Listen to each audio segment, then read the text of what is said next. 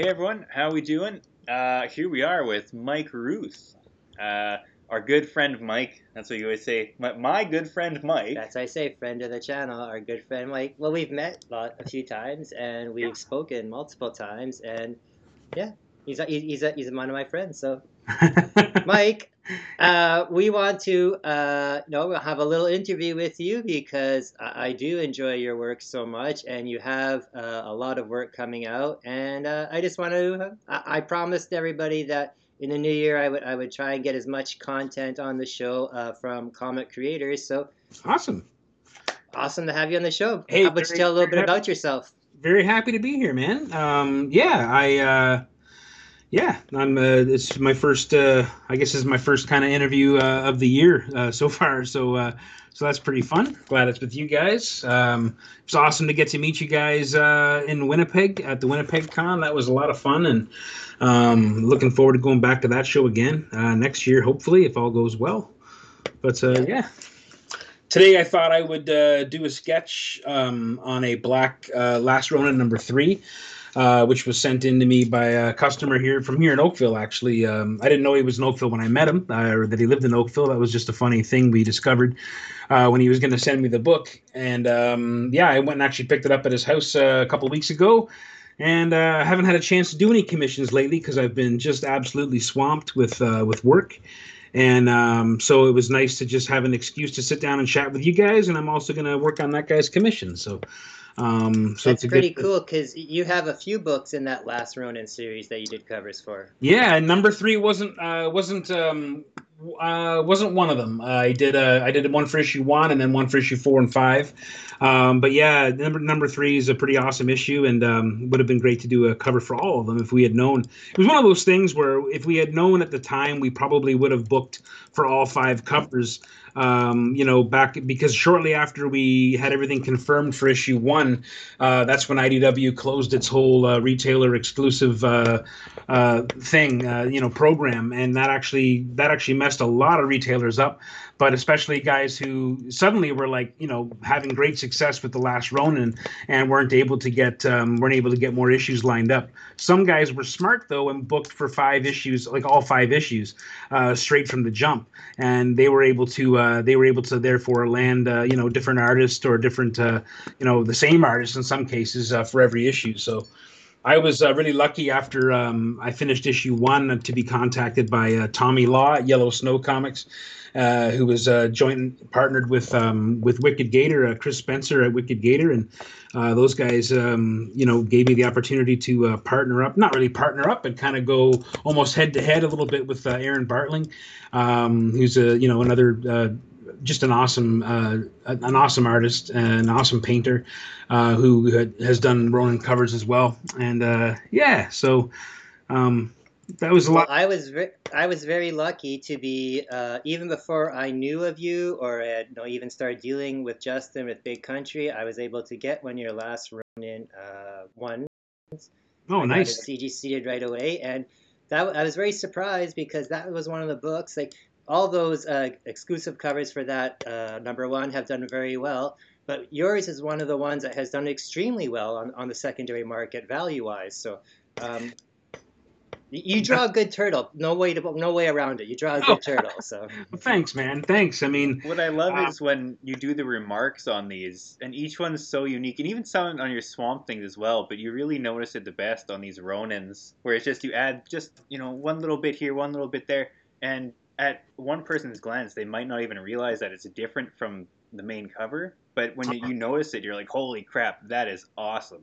Well, I appreciate that, man. I got lots of good practice on the Jenica #1 cover that I did for Justin as well. That was actually our first Big Country Comics thing that we did, and it was cool because I left that snowy background, which meant that I could just have objects sticking out of the snow, which was really, really easy to nice remark.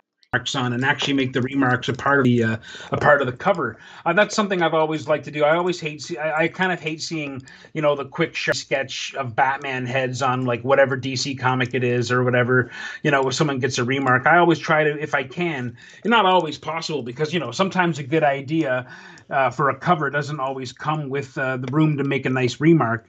It doesn't really stop me from doing remarks, but it's just not part of the planning. So you end up in some cases, like the Swamp Thing ones, having to do like a head off to the side or something, because there's not really a lot you can integrate into the piece other than doing horns or things like that. But with the turtles, there's so many great little objects of mutant Ninja Turtle lore, different ninja weapons, of course, but also stuff like Fugitoid stuff or whatever. So that's why when we did body parts, yeah, exactly, or a little Krang crawling in the background or something like that. That's the one I was going to mention, is the Krang. Yeah, the frozen Krang on the Jenicas was my favorite, but yeah, I got to draw a Krang slithering up the sewer walls on my my Ronin #1, which was a lot of fun. So yeah, I just I've been a fan of the Turtles since probably since 1984 when I first heard of them. I think we had copies of the graphic novels. I still have them here, but we had copies of the color collected edition of the graphic novels that came out, I think, in 85 or 86.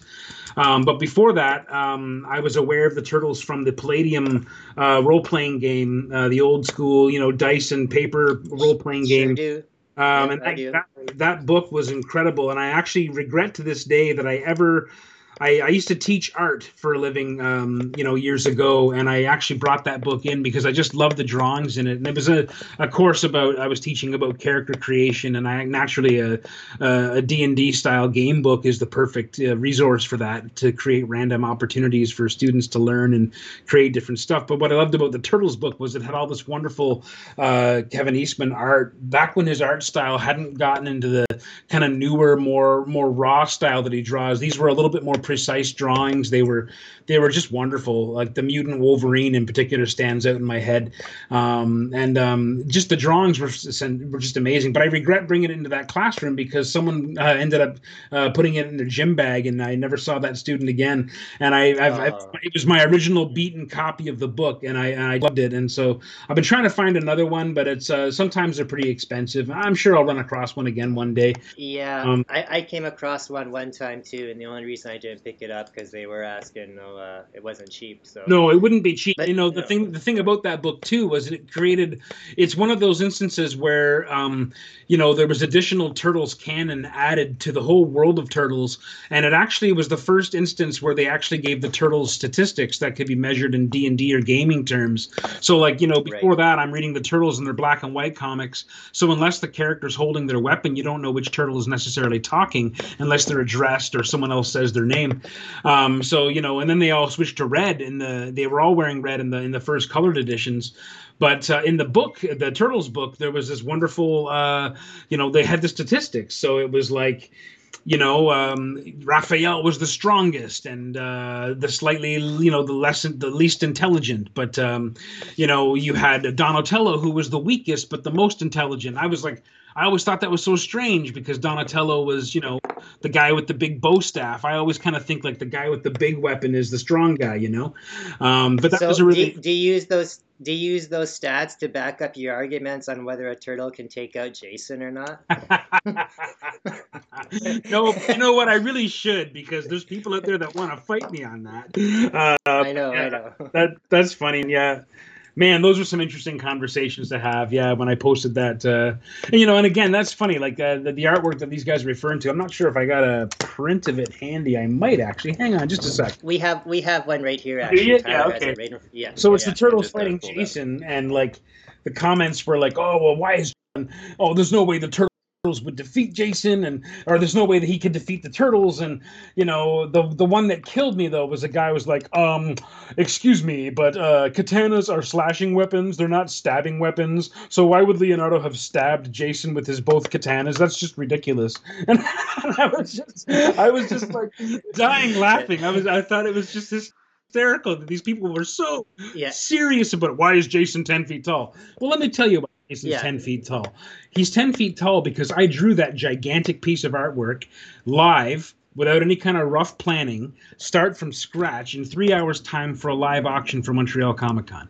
So I didn't have any time to put any thought into the drawing. I just started drawing, and I wanted. To me, I don't see the disproportion. Like, I mean, Jason's a big dude to begin with. Like, he's supposed to be like 7 or 8 feet tall, and turtles they look like they're in battle stances. I don't think the turtles are any taller than 4 feet. Yeah, tall. so 4 feet, right? So they look about the same. And it's just one of those things where I just thought it was so funny, and people got so mad. And the really sad thing is that's like the most viewed piece of artwork I've ever done. Like, believe it or not, that piece of artwork has been shared and reshared and blogged and shared on Cartoon Well, that's Network the thing, stuff. right? Controversy sells. So. It's so funny to me. It's one of those age-old questions, you know. Could the turtles beat Jason? Was the moon landing faked? It's just we'll never know. This is it. This is it. It was so funny though. Like, like people were so upset about it, and it was this whole idea that they was like, well, as if Jason could beat the turtles. And I thought to myself, well, suppose this was the cover of a comic book. I mean, would you go and buy everyone's going to buy Turtles versus Jason comic book, of course. But if you think about it, if the cover of issue 1 has the turtles chopping Jason up into pieces and juggling his parts, while Raphael's roasting a piece of him over a fire on one of his blades, like there's no story there. But if you show the turtles, 4 turtles, all in jeopardy from an unstoppable undead killing machine, well, now you have a comic book that someone might be, well, how the fuck does this turn out? You know what I mean? So, you might get a bit of a wish coming up in the spring because Boom is putting out a Power Rangers versus Godzilla series. Oh, no kidding, eh? Wow. Yeah. That's kind of fun. So you might get some to fulfill some wishes there. That sounds like something Hugh would do. It sounds pretty awesome. Yeah. While we are talking about turtles, do you want to hype up your next big tags event there? Yeah, so on the 15th of January on Things Are Getting Sketchy on Facebook and YouTube and Twitch and probably other places too, but at least those 3 places I know. Hosted by Stefan and I think this one is going to be hosted by Justin, and I think also Eric Will and the other Justin Cooper from Epic Tales of the Sewer, the podcast, are going to be co-hosting, and I've got the great honor of sitting next to Jason Flowers and also Aaron Bartling, who are artists who've done covers for The Last Ronin, and I really do feel like those 2 guys are such tremendous fans of the material.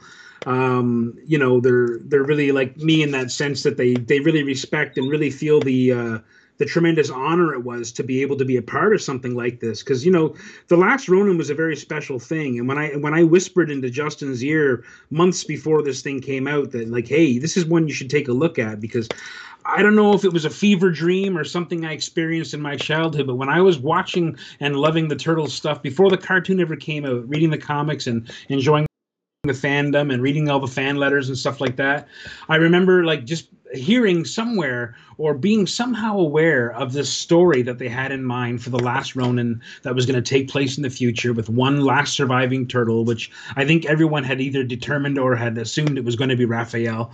And I remember at the time just being so excited at the notion of it, like a post-apocalyptic turtle story with one surviving turtle left and, an unknown future and all this kind of stuff.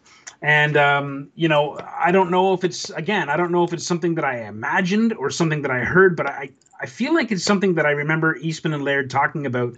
I think before. it's a bit of both because I've read the director's cut of The Last Ronin 1, and I've seen a couple different interviews with them on stuff, and they did have those ideas and stuff, but they kind of got put on the shelf or whatever. And so it was probably your subconscious doing a bit of both. Well, it's one of those cases where, like, I think they had the story was originally set, and I knew the story was originally set in 2017, but because they had basically not spoken for 30 years or 25 years, it really put off the plans. And when 2017 came and went, and they actually reunited on that Toys That Made Us show or Cartoons That Made Us or whatever it was, television show. That was a beautiful thing to see. And also I had this inkling then, oh man, I wonder if they're going to get together and do a story. And I wonder if it's going to be that story. And I don't know, again, if this is just my impassioned mind leading me to this conclusion, or if it's something built on a memory. But I do have this memory, or this etched picture in my head of the last surviving turtle battling into the future and battling the ancestors of the Shredder, and all these things are coming true. So, it's just an odd thing. It's an odd thing that I puzzle over sometimes. But anyway, to be a part of it was such a huge honor, and I know that in the case of Bartling and Flowers, like I know they both feel the same way. Just a huge fandom, and just an amazing appreciation for the characters and the history, because it's the most successful, and if you really think about it, it's the most successful indie comic of all time. I think so. It's I think you can talk about the Crow, and you can talk about I mean, even Savage Dragon and Spawn and things like that have gone a long time. Grendel, things that have made have gone on to become other things, but nothing like the Turtles. I mean, the Turtles is Well, yeah, like Spawn and Savage Dragon, like you said, they have been huge as well too, but they only mainly stayed in the comic medium. right. Whereas Turtles itself is a medium. Yeah, Turtles is its own machine. It really is. So it's kind of an awesome thing. And yeah, like you don't ever imagine, I mean, I never had, a sense that I would ever get to work professionally, when I was younger. So to be such a young person when I was a fan of the Turtle stuff, to be in my 40s now and to be able to actually draw it and directly for the publisher, and to get the approval of Eastman and Laird themselves is just kind of a beautiful thing. So it's an amazing thing. Sometimes my life doesn't even seem real to me. I know, that's what I've said to Tyler for ourselves over the last year too. Having met and partnered up with Justin, and meeting you and Casey and Hugh, and working with you guys, and talking on interviews with other creative talent now, it just keeps kind of blowing my mind. So if it wasn't for stuff like that, I'm sure the last 2 years would have been really rough to get through. So. Yeah, I'll be honest with you, man. Justin has been instrumental in, Big Country Comics has been instrumental in my position in my life right now. I mean, the pandemic has hurt so many people, and it's killed so many people. It's killed so many of my friends. It's made life intolerably hard for other people that I know of, and I'm just talking within Canada, but I know my friends in the States who are suffering even more. And it's an awful situation, but in this weird kind of bizarro, phantom world that we live in, I've had the best career of imaginable. I've been able to do things in the last 2 years that I never would have been able to done, and they've been able to do them because of Justin. Right. And it's it's Same one of for those us. it's one of those things, like right before the pandemic broke out, we had really big plans, but it was only a few months before it broke out that Justin and I really kind of met and started collaborating together. And the summer and fall before that, I was managed by Kirby Comics Art, and it didn't unfortunately end well. I won't go into details, but I ended up parting ways with that crew, with all love and respect. And I kind of vowed to never be managed by anybody again, because I just there's a lot of stuff that didn't work for me in terms of being able to manage my own Canadian business with clients that I have built myself over the last 25 years of my career. To suddenly have a barrier between those people who are like family to me didn't make sense to my mind. So I had to end that situation. But with Justin, it was just different. Justin, immediately wanted to just focus on my strengths. He wanted to immediately give opportunities where people could see my stuff in a bigger scale, and be maybe more recognized than a lot of the indie books and Aftershock books and some of those things that I've worked on. That's always the thing when you're a comic book artist and people come to your table and you've got fan art on the table that you're selling, and you haven't got any comics on your book, on your desk, and people say, "Oh, well, what comics do you draw if you're a comic book artist?" And it was wonderful to be able to say things like, "Oh, I've drawn Captain Canuck, and I've done covers for Aftershock, and I've done stuff like that, and some stuff for Image," but like people never really have heard of those things, and it's no insult to those publishers. It's just in the grand scheme of things, people haven't heard about stuff like Animosity necessarily. They haven't heard about Jimmy's Bastards or Blood Blister or things like this. But that's one of the main. Yeah, sorry, I didn't mean to interrupt you there, but that's one of the main reasons that me and Tyler formed the Nat Daddy Collectibles after Justin was talking to us, because I liked the big two and grew up on them, but I also grew up on a lot of the indie stuff, much like you did, and it was it was hard to get it then, and now there is much more of appreciation for it, and I Oh, want to make sure that stuff gets known, and that's what my show is about every week. And the exclusives and that, like well, besides the expense of doing an exclusive for a big major company, I like doing the indie stuff because it's a little less expensive. You get to sure. try a bunch of new stuff, and again, more exposure. So Well, yeah, Absolutely. like you said, lots of stuff. It's all exposure, and like you said, Justin's done a great job for exposure for yourself. I just got a message today, and I actually didn't even tell you about that on our Instagram account. And I have a picture of the cover up here. Is that Noctura cover that you did? Oh yeah. Um, a guy messaged us from Italy asking if we had any left and if we could ooh, send some out to him. Oh, oh, I did. So you're getting recognized out in Italy even. yeah. Well, I mean, I've always weirdly had a fan base in Europe. I don't know why, but before I even got into comic books, I was doing stuff like for different fantasy magazines, and I had this little German enclave that really liked my stuff. I don't know why, but it was for Warhammer and things like this, and so I already had kind of a small name forming in some of these fanzines and things like that, which I treasure those days because they were the days when I was getting started. And even though I already had a career doing children's books, I was not making a living at it. It was a really tough way to live. And I wasn't getting anything published that I wanted to get published. So when those guys like John Foodie at Warpstone started giving me opportunities to draw, fantasy art and stuff like that, I started to get published in Europe before I was even published in North America. And so that was kind of cool to get, fan mail or get notice or emails from people in Germany or Austria who really liked my stuff, and they're only seeing little quarter-page illustrations in a black and white fanzine. But those were the good old days when the internet was still very young, and it was really hard to get published. Really hard to get any kind of notice. So I mean, that's been such a huge thing for Justin. I mean, an illustrator can spend their whole career banging on doors and shouting at windows and setting off fireworks trying to get attention from the right people and the right publishers.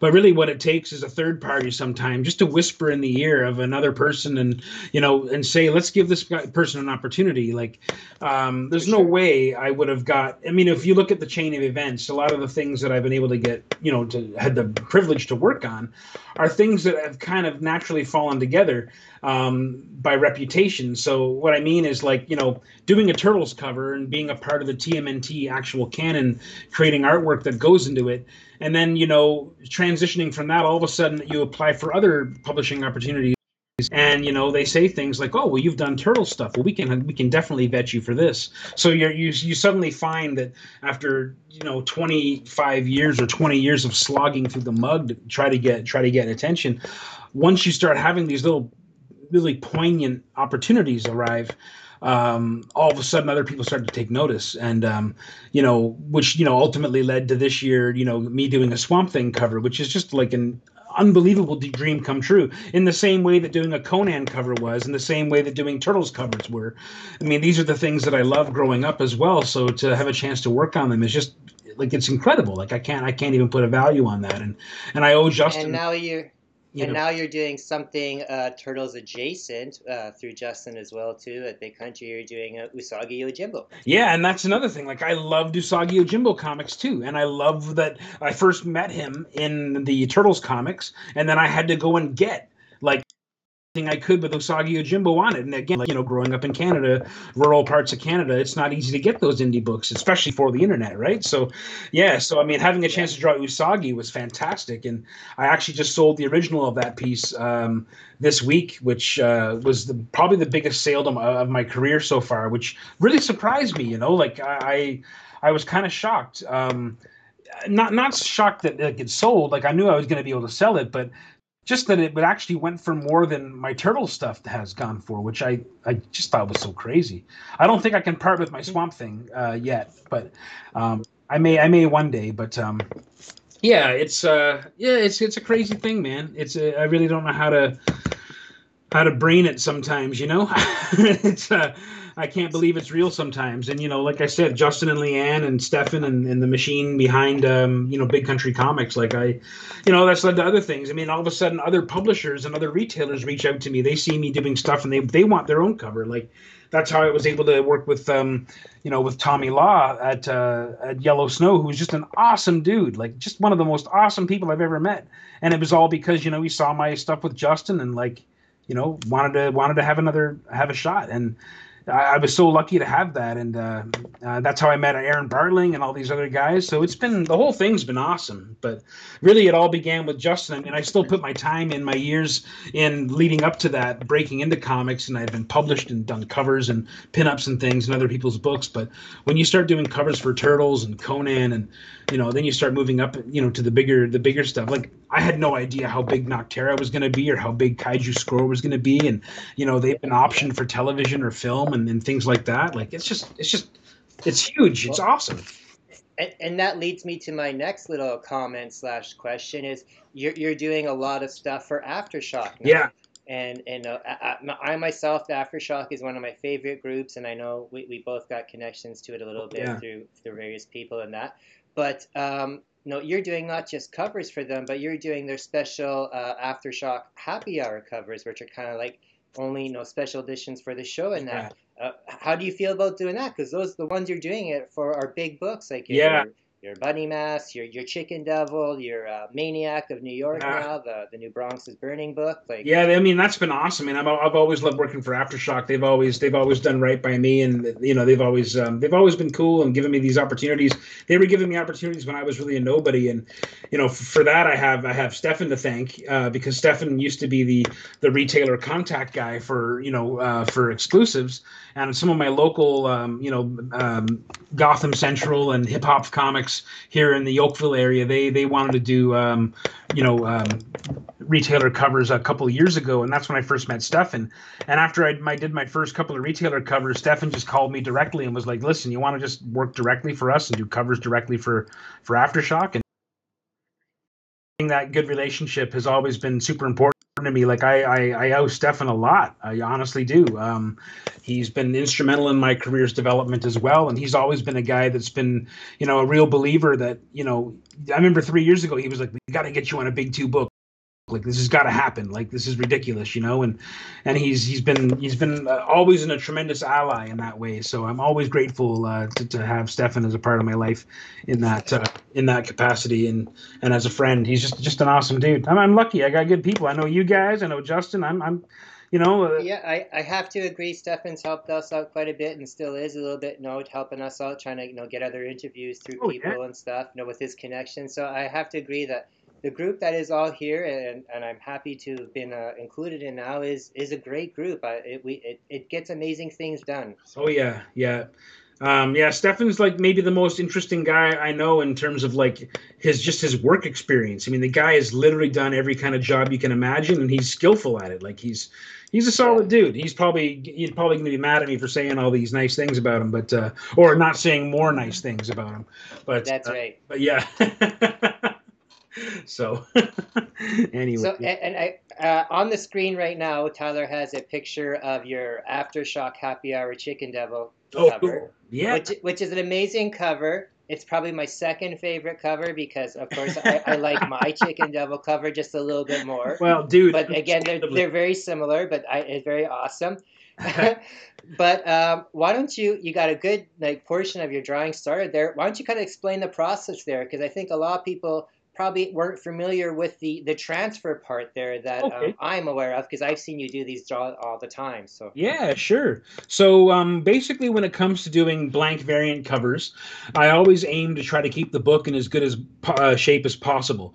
I work on a slanted table, and my desk is ancient and filthy, so I always try to put a clean surface down. This is just a backing board here, and basically, I get the area kind of secure to work on.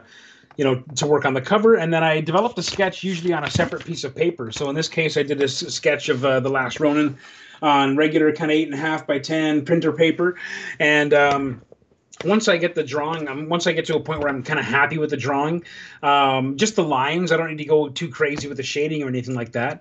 Once I'm happy with that, I flip the paper over, and in this case, I don't have very much left, but I take a little tiny piece of white chalk, and I basically rub the back of the drawing with this piece of chalk, and I smooth it down with a piece of paper towel, so I rub it down to get a nice, smooth, even surface. Can't show up here because it's white on white, but I used white so it would show up on the black. And then I basically flip the drawing back over, position it to where I want it to be, put 2 little pieces of tape to tack it down into place, and then I just take a very hard lead sharp pencil and I overdraw the line and I press a little bit harder just to actually make an impression and transfer some of that white chalk dust onto the surface, which it gives me something that if I want to make a major change, like if I don't like how these nunchucks look on the side, and maybe I can take them out and erase them, and I can just actually remove them if I want to with the just a regular eraser, and it doesn't mar the page. The problem with coming up with a sketch like this is very often sketches don't always come easily, and I don't want to have to do all my practice and all the things I'm struggling with. I don't want the book to suffer that abuse. So I get all my frustrations in the drawing all worked out on paper first, which has no feelings, and then has no value, and then I basically transfer it onto a book. So this can now be just a nice, clean, finished drawing, and the book won't be damaged or heavily erased, or some of those covers are horrible to work on, and they can take a lot of damage just from being erased on or penciled on too hard. Some don't even take pencil marks. Some are too slick to receive pencil marks. Right.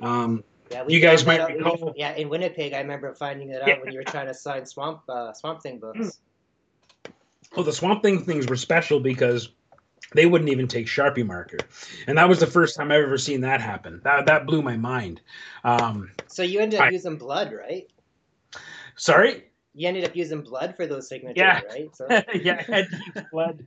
It was the only thing. You have to let it dry too. It's the only thing that sticks. But no, I ended up using these Molotov paint markers, which are basically like they're called a Molotov One for All, and basically they are acrylic paint that comes out in a thin line like a pen. So I have them in white and different colors like that. But with the Swamp Things, I was able to sign with those. I was also found out I could sign with the metallic. Like the gold, silver, and bronze Sharpies. The heavier metallic paint in them will actually show up on the surface. But yeah, when I signed it with a black Sharpie, it evaporated right off the surface.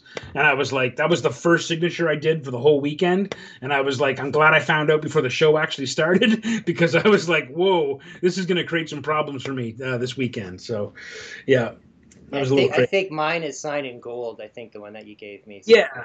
I think I ended up signing most of them in gold. Yeah, and I've learned about those metallic Sharpies. They're a pain in the ass, but they actually they work pretty well. It provided you store them capside down, standing up in a jar or something like that, or a cup, where all the juice can kind of coalesce at the tip, because otherwise a brand new perfect pen can appear to be dead because all of the ink is in the bottom half, but there's no way to really tell, right? It's just the way they're designed. So yeah, you pick things up, you learn things. I got a little bit of a silly question. Well, not silly question, but something I found out the other day that was a little interesting. Now, when it comes to signing like covers for books, like you're at a show and someone brings you up a book, or they purchase a book at the table and you sign it, do you care what color your signature's in? Because I found out earlier this week through for the George Perez signing that a lot of the old school guys will only sign in black. Yeah, I think there's. I think the reason for that is the black is the most reliable one. I think that might be. It might be as simple as that. I will sign them in whatever color seems to fit. Like I typically will go with black. My favorite is actually there's a really dark navy blue that I used to sign all my stuff with. It was just a little bit different than the black. It was just slightly lighter and more blue. I have to grab another one because mine are all dried out. But like depending on the cover, like for instance, the this cover here, the Last Ronin number 4. This one here I would sign in red because the whole thing was just red except for the color, figure of the Ronin here. Everything was red, so a red signature really popped. When I was in Seattle with Stefan in 2017, we had 2 exclusives that weekend. One was Aftershock CBCS exclusive for the show that was a green. It was a green. What do you call it? Well, I did 2 versions, but it was issue 5 of Animosity, and it was a Seahawk with a grenade, and one of them was just a full color version, and one of them was just the that was black and white, but the grenade was green, I believe. And I would sign that one in green, and it looked fantastic with a green marker, green Sharpie on it. But that same weekend, I had another issue 5 cover for Aftershock, which was a dog with, the dogs that have the shiny metal jaw grills on their faces, and there's a reflection of Sandor in the face, and it was in red. So I did all the signatures in red, and that really popped as well. So yeah, it's when the opportunity comes, for sure. I try to take advantage of it, but most of the time it's just black or whatever will actually stick to the surface. Is Seattle? That's Emerald City Comic Con. Yeah. That's a good show. Yeah, that is a good show. I've heard that actually. Have you have your work is very like fantasy based a lot, like Conan's and like I said the Last Ronins and even your Swamp Thing, very fantasy like. Have you done any work for like Heavy Metal magazine? Oh man, I've always wanted to. When I was sort of coming up, the idea of doing work for Heavy Metal was a little bit outside my reality because, for one, I wasn't anywhere near good, and for two, they were only really in those days having European artists contribute to that magazine, and very often it was just it was republishing stuff that was like European indie stuff that was just going to be broken up into little 8-page vignettes that were told over the course of 4 or 5 issues of Heavy Metal. But man, I loved Heavy Metal, and now that it's a totally American publication. I know Kevin. It's owned by Eastman. It was, yeah. It was or is, yeah.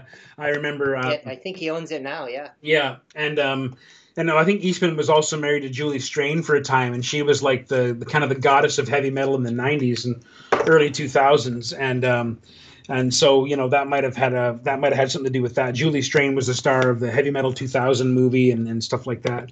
Oh, right. The animated one. Yeah, Julie was a B movie horror queen. Just an amazing person. I was a tremendous fan of hers. And Kevin Eastman got to marry her, so that was pretty awesome. but yeah, that's that turtle bucks. Yeah, exactly. But yeah, no, I'd love to work for Heavy Metal. It's one I've always loved. I just love the image of even just the main title image, and so many of my favorite artists went through that book. So it's it's pretty cool. That's kind of why I was wondering, because whenever I see something mentioned about an artist, like, oh, I can't believe they got their start there. Like even something like Peach Momoko, who doesn't have like a heavy metal type of art to her. Mm-hmm. She had work in there a long time ago. So yeah, no, it doesn't surprise. I find it kind of strange. Yeah, so. It's definitely the magazine took on some different dimensions. I had a moment, I think it was 2015 or 2016 at New York Comic Con. I was there, and I remember it was a tough weekend. We were in a tough position in the alley, and it wasn't a great one for sales. And I was kind of feeling a little heartbroken towards the end of the show, just in terms of like my return, my investment, and everything else. The effort that goes into New York is like no other show. And and anyway, I remember just kind of being bummed out on the last day of the show, and sitting there at my table, and this really sharp looking dude in a suit walked by and stopped. Like he saw I had this banner up, and it was kind of like the space Viking character that I always usually have prints of in my portfolio. It was kind of like it was done for a Weaponizer magazine, 2010, and it was it's an image it's kind of been my banner image for a long time. Anyway, I had this banner up, and the guy stopped, and like he stopped dead in his tracks and was like, "Whoa, I want this. What is this? I want to publish this." And I'm like, "Oh, hey, slow down. Who are you?" And he's like, "Oh, I'm the president of Heavy Metal magazine, and I really want to publish this. Is this a story? Have you got an 8-page story that you can send my way? Because I'll print it." And it was just like that. And I was like, "I don't. It's just a banner, but now you make me want to write a story and do it." And I got all lit up creatively by that moment, because it was just a powerful enough image that it caught his attention, and it made me feel like $1 million for a minute, and it kind of was a real bright spot to the weekend, even though nothing actually materialized. Like I did get the guy's contact and everything was good. The problem was I didn't deliver on it. I wasn't in a position where I was able to work on it and create a story. I had too much other stuff going on, as is always the case. I was also the superintendent of a building in those days, so my time was very rarely my own. And it was kind of Yeah, it was a kind of a bummer thing, but it was a good thing. It made me realize, like, oh, don't give up, because you never know who's going to walk by. Like, my very first publication in Conan at Dark Horse was that same thing. I'm sitting in Fan Expo Toronto, and I'm just having to chat with this dude who just stopped at my table, and his name tag was turned around. I couldn't see what it said, and he was just the nicest guy in the world. We were shooting the shit about Conan, and everything was good, and he was flipping through my book, and he was like, "So what do you want to do?" And I said, "Oh, I got this tiny little dream. I want to draw a pinup for Savage Sword of Conan." And he threw his head back laughing like it was just the most ridiculous thing I'd ever said. And he goes, "Well, I think I can help you with that." And I said, "Oh, yeah, who are you?" And he goes, "Oh," and he turned his name badge around, and he's like, "I'm Patrick Thorpe. I'm the editor of Conan at Dark Horse Magazine, or Dark Horse Comics." Wow. And it was just a random thing. I had no idea. I mean, shame on me for not knowing who he was. But you don't ever really see these guys' faces, right? So, Yeah, yeah. so that was a really cool thing. And sure enough, true to his word, he contacted me, and shortly after Toronto, and he said, "Hey, you want to do a pinup in issue 9?" And that was it. All of a sudden, I was getting publishing Conan and realizing that I'm going to have to stretch a little bit further, because never thought something like that would ever come true for me. So that was cool. Was that your first published work in a comic? That was my first published work in a Conan comic, and that was a major bucket list for me. At that point, I think I had a couple of covers. Like, I did one for Nailbiter for Image Comics issue 1, Oh yeah, and I did one for The Wicked and Divine issue 1. Also one for Ray Fox, another great Canadian illustrator. I did one for his book Intersect. And then there was kind of a dry spell. Like, I did some stuff for Captain Canuck. And then it was a while. It was a couple years later that I would eventually, meet up with Stefan and the guys at Aftershock and get some covers going for Animosity, and basically did a cover for pretty much all their books back in those days. So that was it's pretty cool. Yeah, I love all their stuff. It's hard to keep up with how many books they put out now. Well, yeah, I really love it. But you still get most of them. Yeah, it's kind of amazing, and it's crazy. Like, I didn't know. I kind of wanted to ease into 2022. I've been exhausted since. I've basically been exhausted since the pandemic began, because it's been like Justin's kept me on my toes, but other retailers who I'm not really working with so much these days. Like, I'm exclusive to Justin at this point. But other publishers contact me. Like, I never say no to publishers. So this last 2 months, I've been working on a special project for Dynamite Comics, which I can't really talk about, but that should be coming out pretty soon, and they're the main covers, as far as I understand, of this new series. So I'm getting to draw characters I've never drawn before. Some of them I never even heard of. I'm pretty sure. I think I might know what the project is, because I know I have connections to Justin as well. Oh yeah. And if it is what I think it is, it should do great. I hope so. I know it will. Do you have any other stuff that's coming up that you want to drop some bombs on about us, or anything? I've got 3 more covers for Aftershock this month. Which this month, yeah. Oh. That's what I mean. I wanted to ease into 2022, and I don't think I'm going to get my wish. I really, because here's the other thing. I'm also drawing Dodge, which is my book with Matt Nixon, right? And I'm working on that. I basically, when I finish this sketch, I'll be jumping back on and inking pages of that. And so that's I've got my last 4 or 5 pages that I'm inking. I have a cover for that to do, and that's all I really wanted to do this month. I've got one thing for Justin right now, which I'm kind of excited about, but I can't really talk about yet. And I have that, and I have the Dynamite stuff, which is going to be like a monthly thing for a little while. And then I knew that Aftershock was probably going to hit me up for an Aftershock for a happy hour cover, but I didn't know they were going to hit me with 3. So all 3 are happy hours? As far as I know, I could be wrong. I haven't got a lot of details yet. One of them might not be. But yeah, I'm pretty excited, because some of the creators attached to these books are ones that I'm a big fan of, and I'm really excited to see what happens with these. And it's outside of my normal realm of of art, the stuff that I do. So I'm also a little bit nervous that I might not do it right. But it's always a good challenge.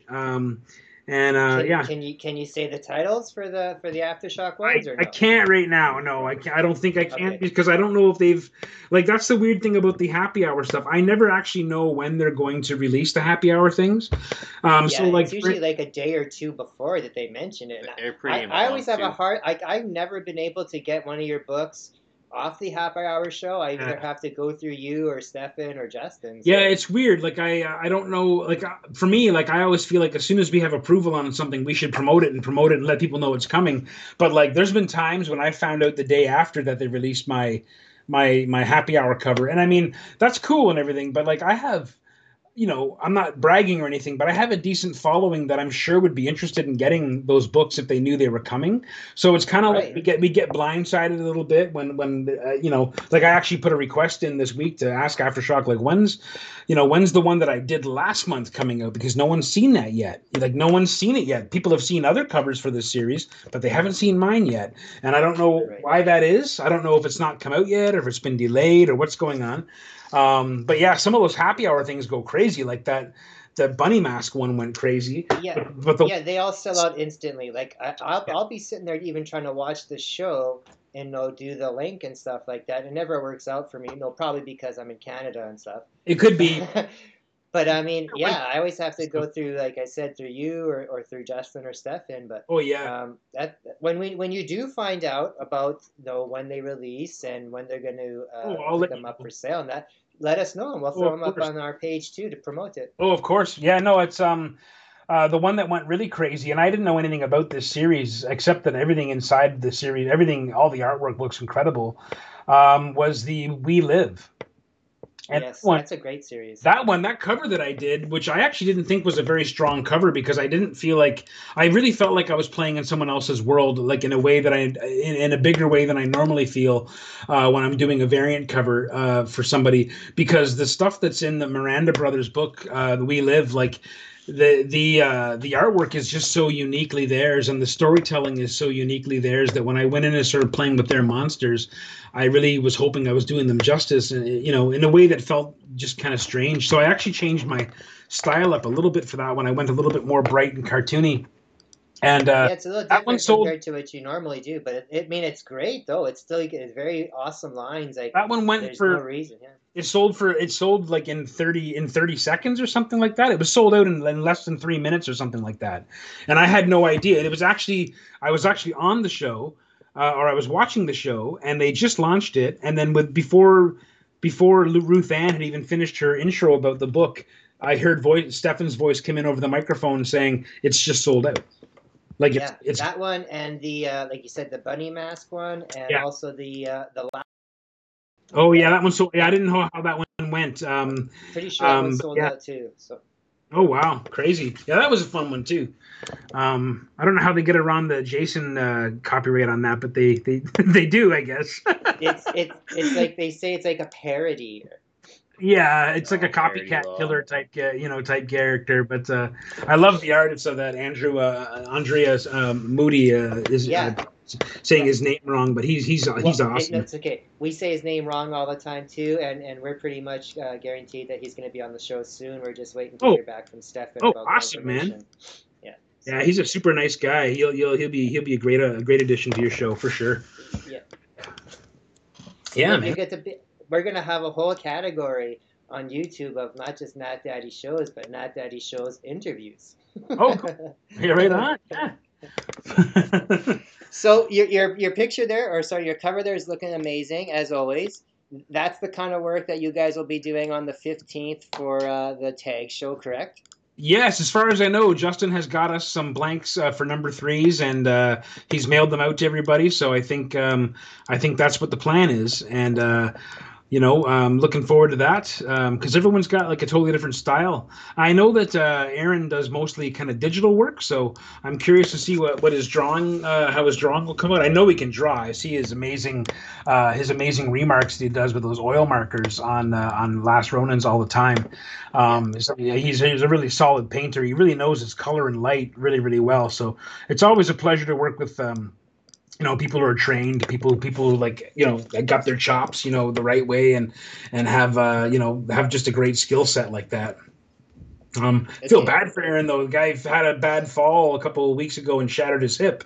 He's a Oh young man no. too. Yeah, he literally was carrying the baby, I think, and as he described it, he passed his baby off to his wife, and the floors are hardwood floors, and he just kind of turned funny, and he went ass over apple cart and landed hard on his hip, and it shattered the femur head. Oh my Which is God. a pretty awful break to get, just about the worst break anyone could get.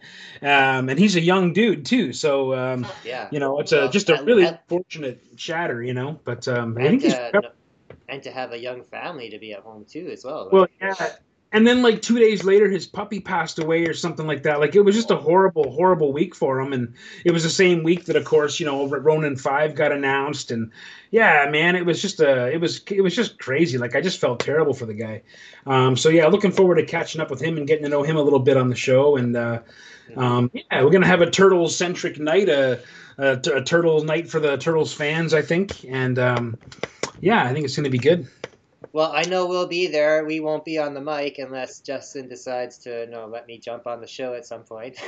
Sounds like there's a lot of But guests coming already. we'll be there definitely in the chat room throwing out questions for all you guys because Awesome, man. we appreciate all your work and I want to ask you one last question, Mike, but I want you to clear your mind for a second because I want you to answer it the first thing that comes into your mind. So, All right. you ready? Yeah. I know you've drawn like a lot of characters, and I know you've drawn a lot of your favorite dream characters. Who's someone you haven't drawn yet? For work purposes, like for for work money. purposes. One day I would like to crack the Marvel nut, and one day I would like to draw the Thing, Ben Grimm, for even just give me one chance to draw the Thing. And the ironic thing was I was sitting in my childhood comic shop doing my Swamp Thing signing a week after Winnipeg, and I'm sitting in there and I see on the shelf that the Thing Marvel has his own series again, and I was like, God damn! Like I know it's a mini series, but I was like, the Thing series when I was a kid was my favorite. The Thing, Ben Grimm's my favorite character of all time, and I don't know that I'll ever get to work for Marvel, but he would be my guy if I could pick anyone to draw, even just one time in some capacity. That would be a huge dream come true for sure. Well, if I ever get the chance and I find the appropriate blank, I'm going to get one that has you drawing the Thing, doing a classic fighting scene with Casey drawing the Hulk. Oh yeah, that's the way to go. Casey and I have been talking for a long time about doing a pair up with or doing even a joint print, like the Thing and the Hulk, where he draws the Hulk and I draw the Thing, and we draw them draw it in such a way that he can do the painting and then pass it off to me, and then I can kind of finish it. That's what I mean. Yeah, something like that would be really, really cool. That would be cool.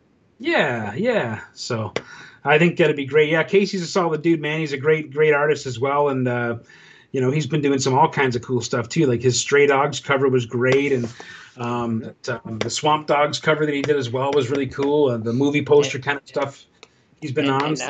And now he's got the Valiant job.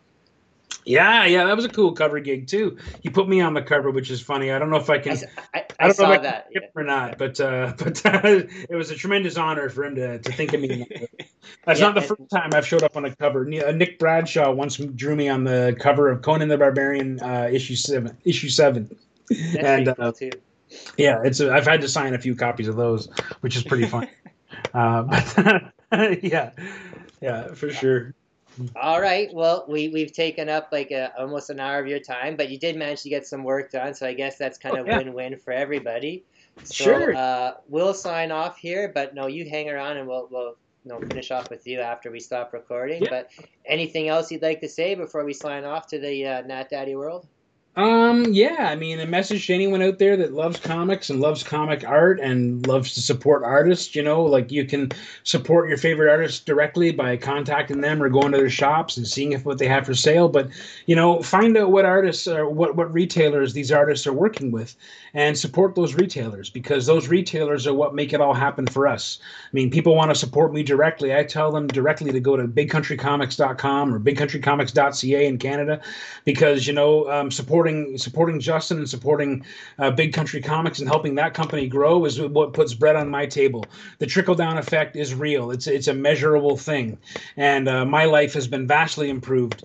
But the retailers, and you guys know this because you are retailers. It's a struggle. It's a hard struggle. Yeah. You get no support from the publisher. You get no support from the social media venues that really should be supporting small independent publishers and retailers. So it really, for the best support is always, unfortunately and fortunately, the dollar. So if you're listening to this and you like my work, go and buy some comics at Big Country Comics. Go and buy them from people near you who sell comics that I've been a part of, or that Hugh Rookwood's been a part of, or our friends. Yeah, like you guys, yeah, Nat Daddy Collectibles, Yeah. But Justin, Yellow Snow Comics, like Tommy Lott, Yellow Snow rather, and Justin, Big Country Comics. Like I owe these guys big time, and like I said, they've made the good parts of this really weird life we're living right now. They've made them absolutely splendid for me, and I'm really, really lucky to be. To have had these opportunities, and that's the best way I can thank them, and the best way that you guys can support me. Cool. So how about you give us all your social media credits there so people can follow you? Sure. I'm not posting a whole lot these days, but you can always find me on Twitter or Instagram at Uncouth Rooth. And my Rooth is last name is Rooth, Rooth, rhymes with tooth. You can find me on Twitter and Instagram that way. And on Facebook, I'm just Mike Rooth on Facebook. I actually don't know how much longer I'm going to be on Facebook, so send me a friend request if you're listening to this. I'm sure the guys will have my name linked on the page or something like that when this airs. Yeah. So follow me, send a friend request. I'm usually pretty friendly that way, and always happy to have new people aboard. So. That's how you find me. Awesome. All right, everybody. That was Mike Rooth. That, like you said, he does exclusively with Big Country Comics now, but he has done other stuff. And keep your eye open because he's I won't say he's an up and comer because he's an old guy like me, but he's definitely getting more and more work out there to the mainstream. So be appreciative and support everybody. Peace out.